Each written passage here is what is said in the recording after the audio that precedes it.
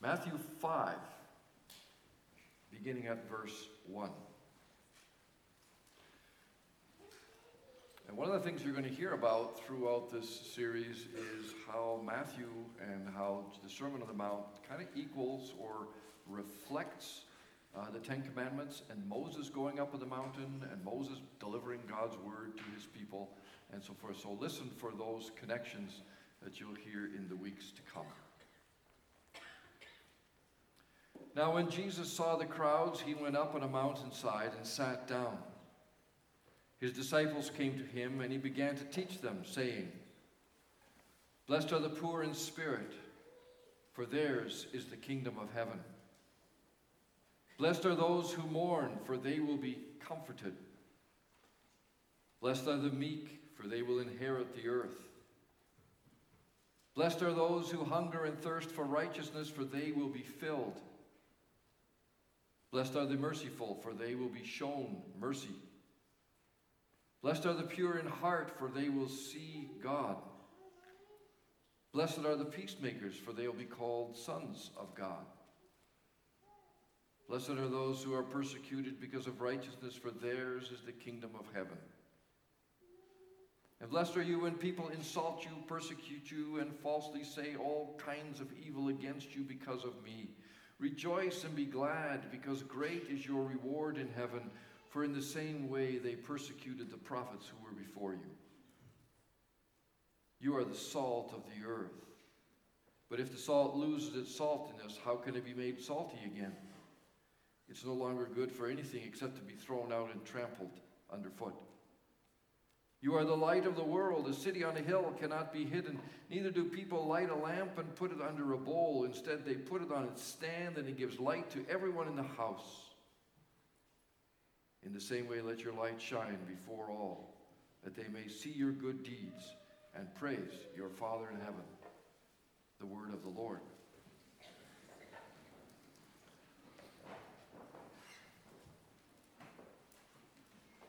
Brothers and sisters in Christ, back in 2009, my wife and I joined 12 other members of our congregation in Chilliwack for a trip to Israel.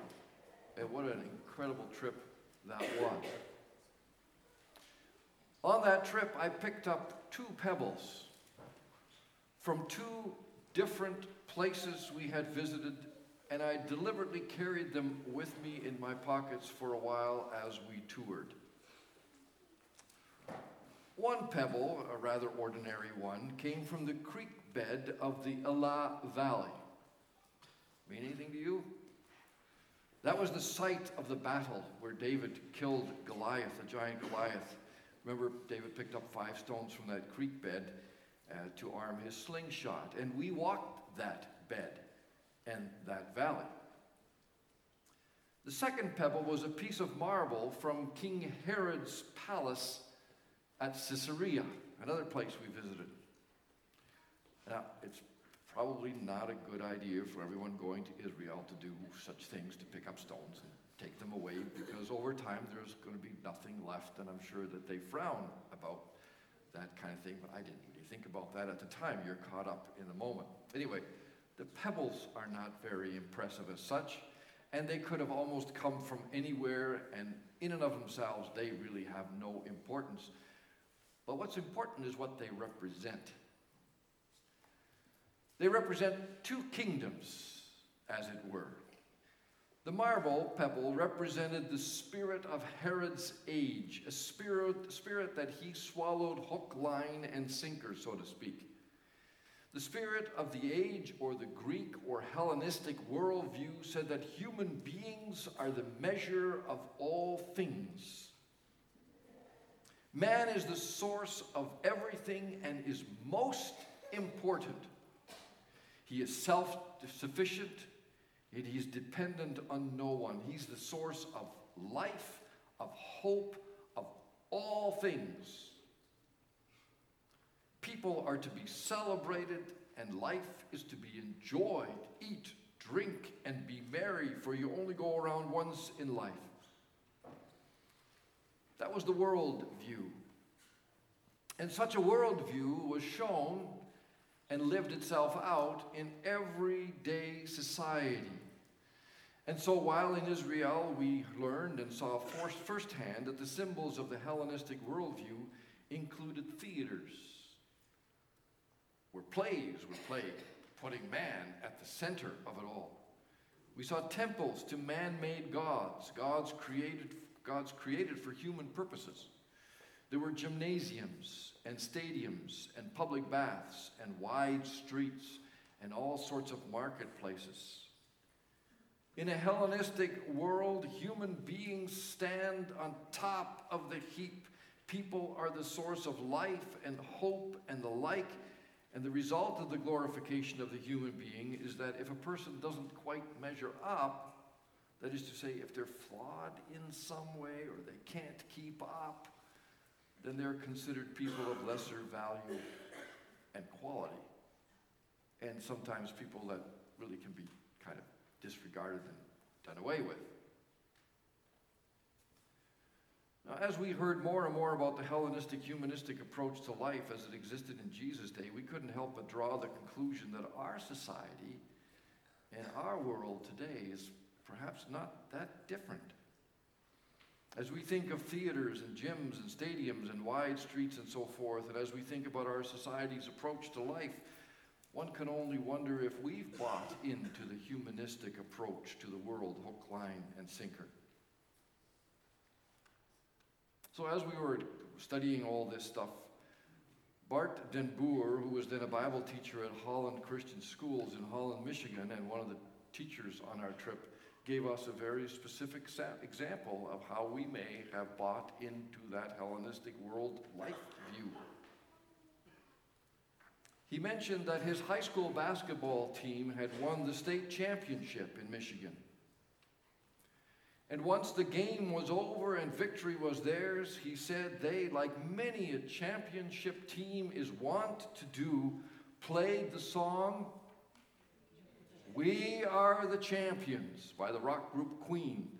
A song that goes on to say, no time for losers, because we're the champions. We got no time for those losers.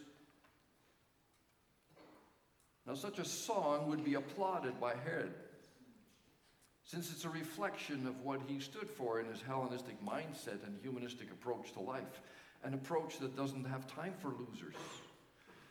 It's an approach that doesn't have time for anybody who is less than ideal. And he showed his true colors when he ordered the death of all the boys in Bethlehem, 2 years of age and younger, simply so he could protect his throne. He showed his true colors through the ways in which he treated his slaves. They were hardly considered people. Instead, they were objects to be used for Herod's purposes and to be discarded when no longer needed, and he killed a lot of them. Herod had no time for losers. Bart, the high school teacher, shuddered that a Christian high school would play such a song. After all, such is not the approach of the kingdom of heaven, as will become clear when we move through not only the Beatitudes, but also the rest of Jesus' famous Sermon on the Mount. Now, all the while that we were in Israel, our leaders kept pointing out the differences between the kingdoms of this world and the kingdom of heaven, or the spirit of the age and the spirit of the Lord. One flourishes, one doesn't. And it was fascinating, and it's always fascinating to see the remains of those who did not flourish.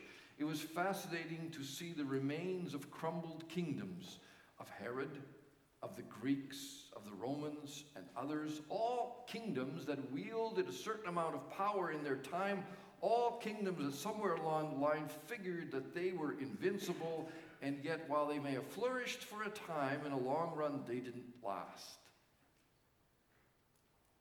They did not survive.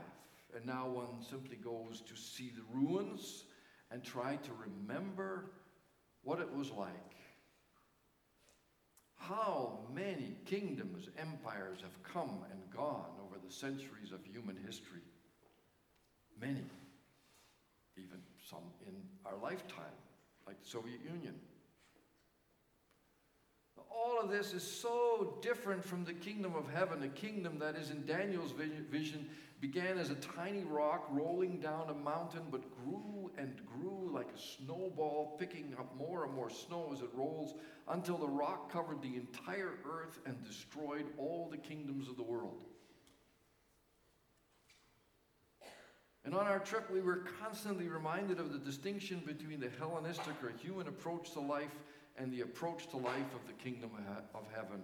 We were reminded of the difference between those who were and are building their own kingdom and those who were and are building the kingdom of God. And of course, then through the entire trip, we were asked and we were constantly challenged with the question as to which kingdom or which approach to life made the most sense or was the most desirable or wanted. The two approaches are very different, as we will see when we go through what Jesus taught in what is known as the Beatitudes. Which kingdom do you want?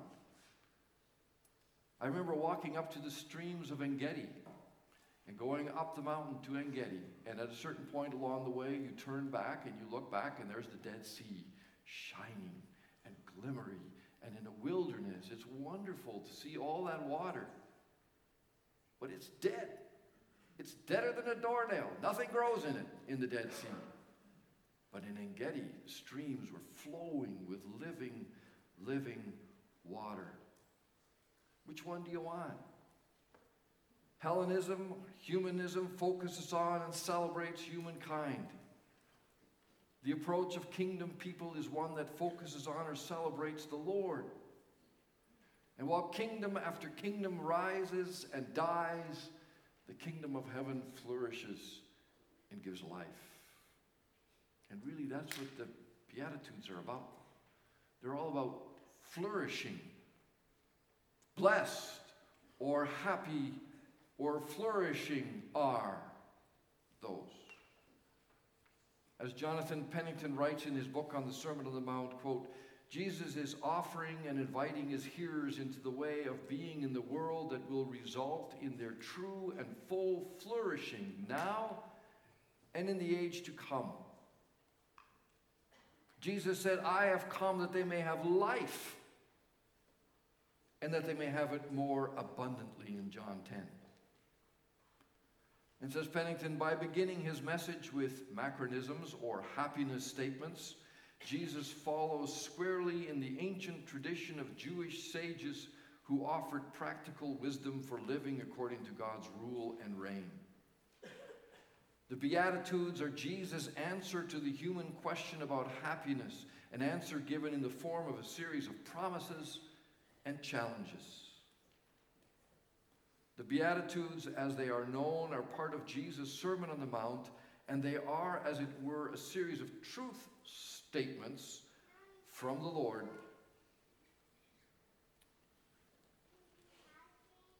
himself concerning true happiness. I'll find it a minute. The Beatitudes, as they are known, are part of Jesus' Sermon on the Mount, and they're a series of statements from Jesus about true happiness, or even better said, statements that teach us about living a God-glorifying life. True happiness, true contentment, you see, one's true well-being, according to the Bible, is living in harmony with the will of God. And each one of the Beatitudes is challenging and revolutionary, certainly in the context of Hellenism and humanism. Dr. William Barclay said that the Beatitudes take the accepted standards of the world and turn them upside down and inside out. The people whom Jesus calls happy, the world calls wretched. The people whom Jesus calls wretched, the world calls happy. And therefore, if you want to be truly blessed, the attitudes ought to be carefully listened to and followed. And when we hear the word blessed in each of these Beatitudes, we're not talking about emotional happiness. We're not talking about our psychological well-being. Rather, when we hear the word blessed, we're talking about living in harmony, pure harmony with the will of God, which really is eternal life. At the same time, Scott McKnight says the Beatitudes offer a radical revisioning of the people of God.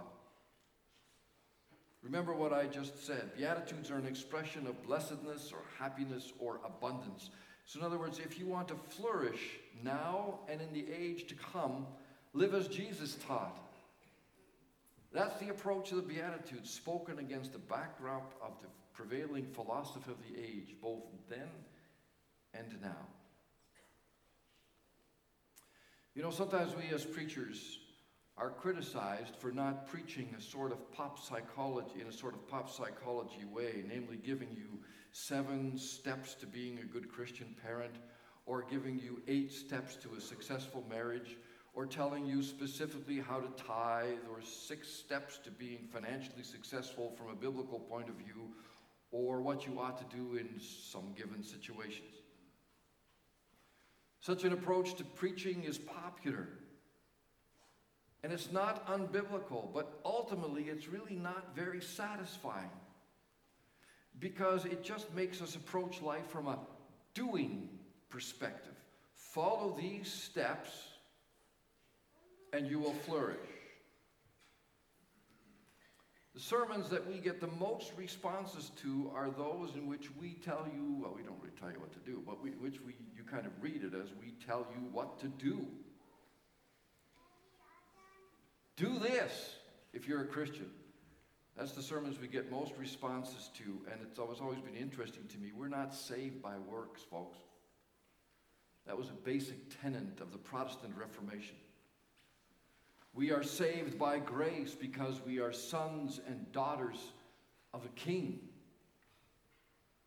And so the preaching that we have chosen to do is more from a being perspective. Be Christ-like, and you will flourish. Jesus did not give his disciples a list of steps to take so that his disciples could be successful in life. He was not the wealthy barber. Rather, Jesus showed his disciples who the people of God are. And they are, says Pennington, they are ones whose lives look like this beatitudinal way of being, much like Jesus himself. I prayed it this morning. You hear Pastor John often prays that we may be more and more transformed into the image and likeness of Jesus. Well, if you live in the way that's laid out in the Beatitudes, you will indeed reflect Jesus. You see, Christianity is more about being than doing. It's more about our identity in Christ than it is about following a bunch of rules or steps. And of course, if we are Christians, if we call ourselves little Christians, if we use that terminology, then we ought to live accordingly. And living accordingly is living a beatitudinal life, which reflects the values of the kingdom and the values of the King, namely Jesus. And what are the values of the kingdom of heaven? Well, they're found in the Beatitudes, and please understand, we could spend an entire sermon on each one of the Beatitudes, but we don't have that kind of time as we tackle the entire Sermon on the Mount before Lent. But we are going to go through the Beatitudes very briefly, one at a time. And I trust that as we go through them, even as we go through the Sermon on the Mount in the weeks to come, you'll quickly come and easily see the difference between the kingdoms of the world and the kingdom of Christ. And so as we go through the Sermon on the Mount, like as we were walking through Israel, ask yourself the question, which kingdom leads to life? Which kingdom leads to flourishing and to happiness and to a future? And is that where I find myself? So the underlying question is, of course, of which kingdom are we a part? How would you characterize the dominant messages of our time? And you can talk about this further in your groups or in your communities when you have lunch or wherever you're going to be. How would you characterize the dominant messages of our time? Well, Disney does a good job of that. Disney, you know, that film-making theme park giant, which has a powerful influence in our time, has a rather straightforward message, sometimes referred to as the Disney gospel. Just punch it into Google, the gospel according to Disney, and you get it there, all kinds of pages. And the gospel is this, it's simple. Believe in yourself. Believe in yourself. Have faith in faith. Never give up. Dreams will come true. Good will be rewarded, and evil will be punished. There's no God in that. There's no Christ in that. How many times don't we hear the message, believe in yourself, to dream the impossible dream, and it will come true. All things are possible, and you'll get it because you deserve it. It's those kind of messages proclaimed by many reality shows on TV and lots of sports figures, and the lines flow out of mouth after mouth after mouth. Every time we watch the Olympic Games, we are reminded of the triumph of the human spirit and the abilities of those who dreamed and made the ultimate games and so forth. It's like almost everybody can go to the Olympics. How come you're not there? You haven't dreamed enough. Even after disasters, we hear about strength and resiliency and the human spirit, almost to the point where if someone is struggling, they don't really dare to say anything lest they be considered weak and flawed and of lesser value to others. Really, we have no time for losers in a world that triumphs the human spirit. If you have your Bibles open, look at the Beatitudes. One contrasting way of reading the Beatitudes puts it like this. Verse 3. Blessed are the self-confident, for they can accomplish anything, says the world. Look at the kingdom of Jesus. Blessed are the poor in spirit, for theirs is the kingdom of heaven. Verse 4. Blessed are the excited, for they are doing awesome, says the worldly kingdom. Blessed are those who mourn, for they will be comforted, we read in the kingdom of Jesus. Verse 5. The world says, blessed are those who do what they have to do to win, for they're unstoppable. The kingdom of Christ, verse 5, blessed are the meek, for they shall inherit the earth. Verse 6, blessed are those who hunger and thirst for success, for they will get it. Pray hard enough, believe hard enough, you'll get it. The kingdom of heaven of Christ says, blessed are those who hunger and thirst for righteousness, for they'll be satisfied. Verse 7, blessed are those who get even, for no one can push them around. The message of the world. The kingdom of Christ, blessed are the merciful, for they shall receive mercy. Verse 8, blessed are those who look good, for they'll impress others, says the world. The kingdom of Christ says, blessed are the pure in heart, for they'll see God. Verse 9, blessed are those who stir up the action, for they'll get lots of attention. The kingdom of Christ, verse 9, blessed are the peacemakers, for they'll be called children of God. Verse 10, the worldly, blessed are those who are safe, for they shall be comfortable. Whereas the kingdom of Christ, blessed are those who are persecuted for righteousness' sake, for theirs is the kingdom of heaven. You notice the differences, the different approaches. Self-confident, excited, do all they can to win, hunger and thirst for success, get even, look good, stir up action, be safe. You can come up with all kinds of examples to say, yeah, that's what life, indeed, that's what the world is like.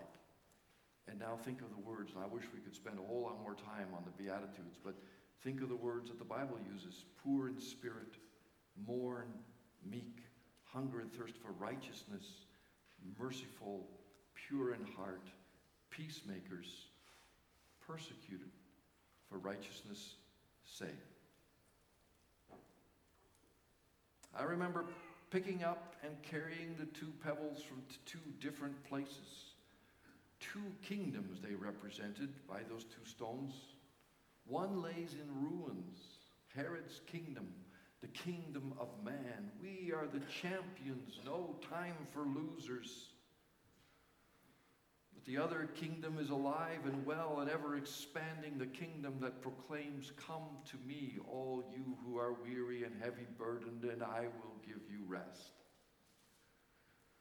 Come to me, my children, sinful losers that you are.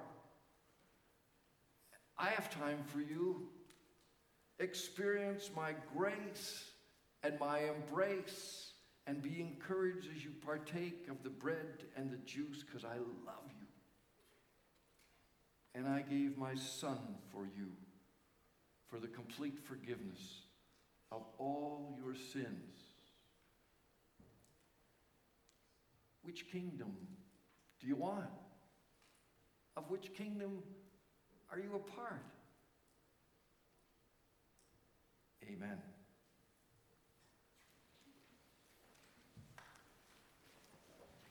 Father in heaven, as we think about the kingdoms of this world and the heavenly kingdom, we recognize that they are so different from one another. Forgive us, Lord.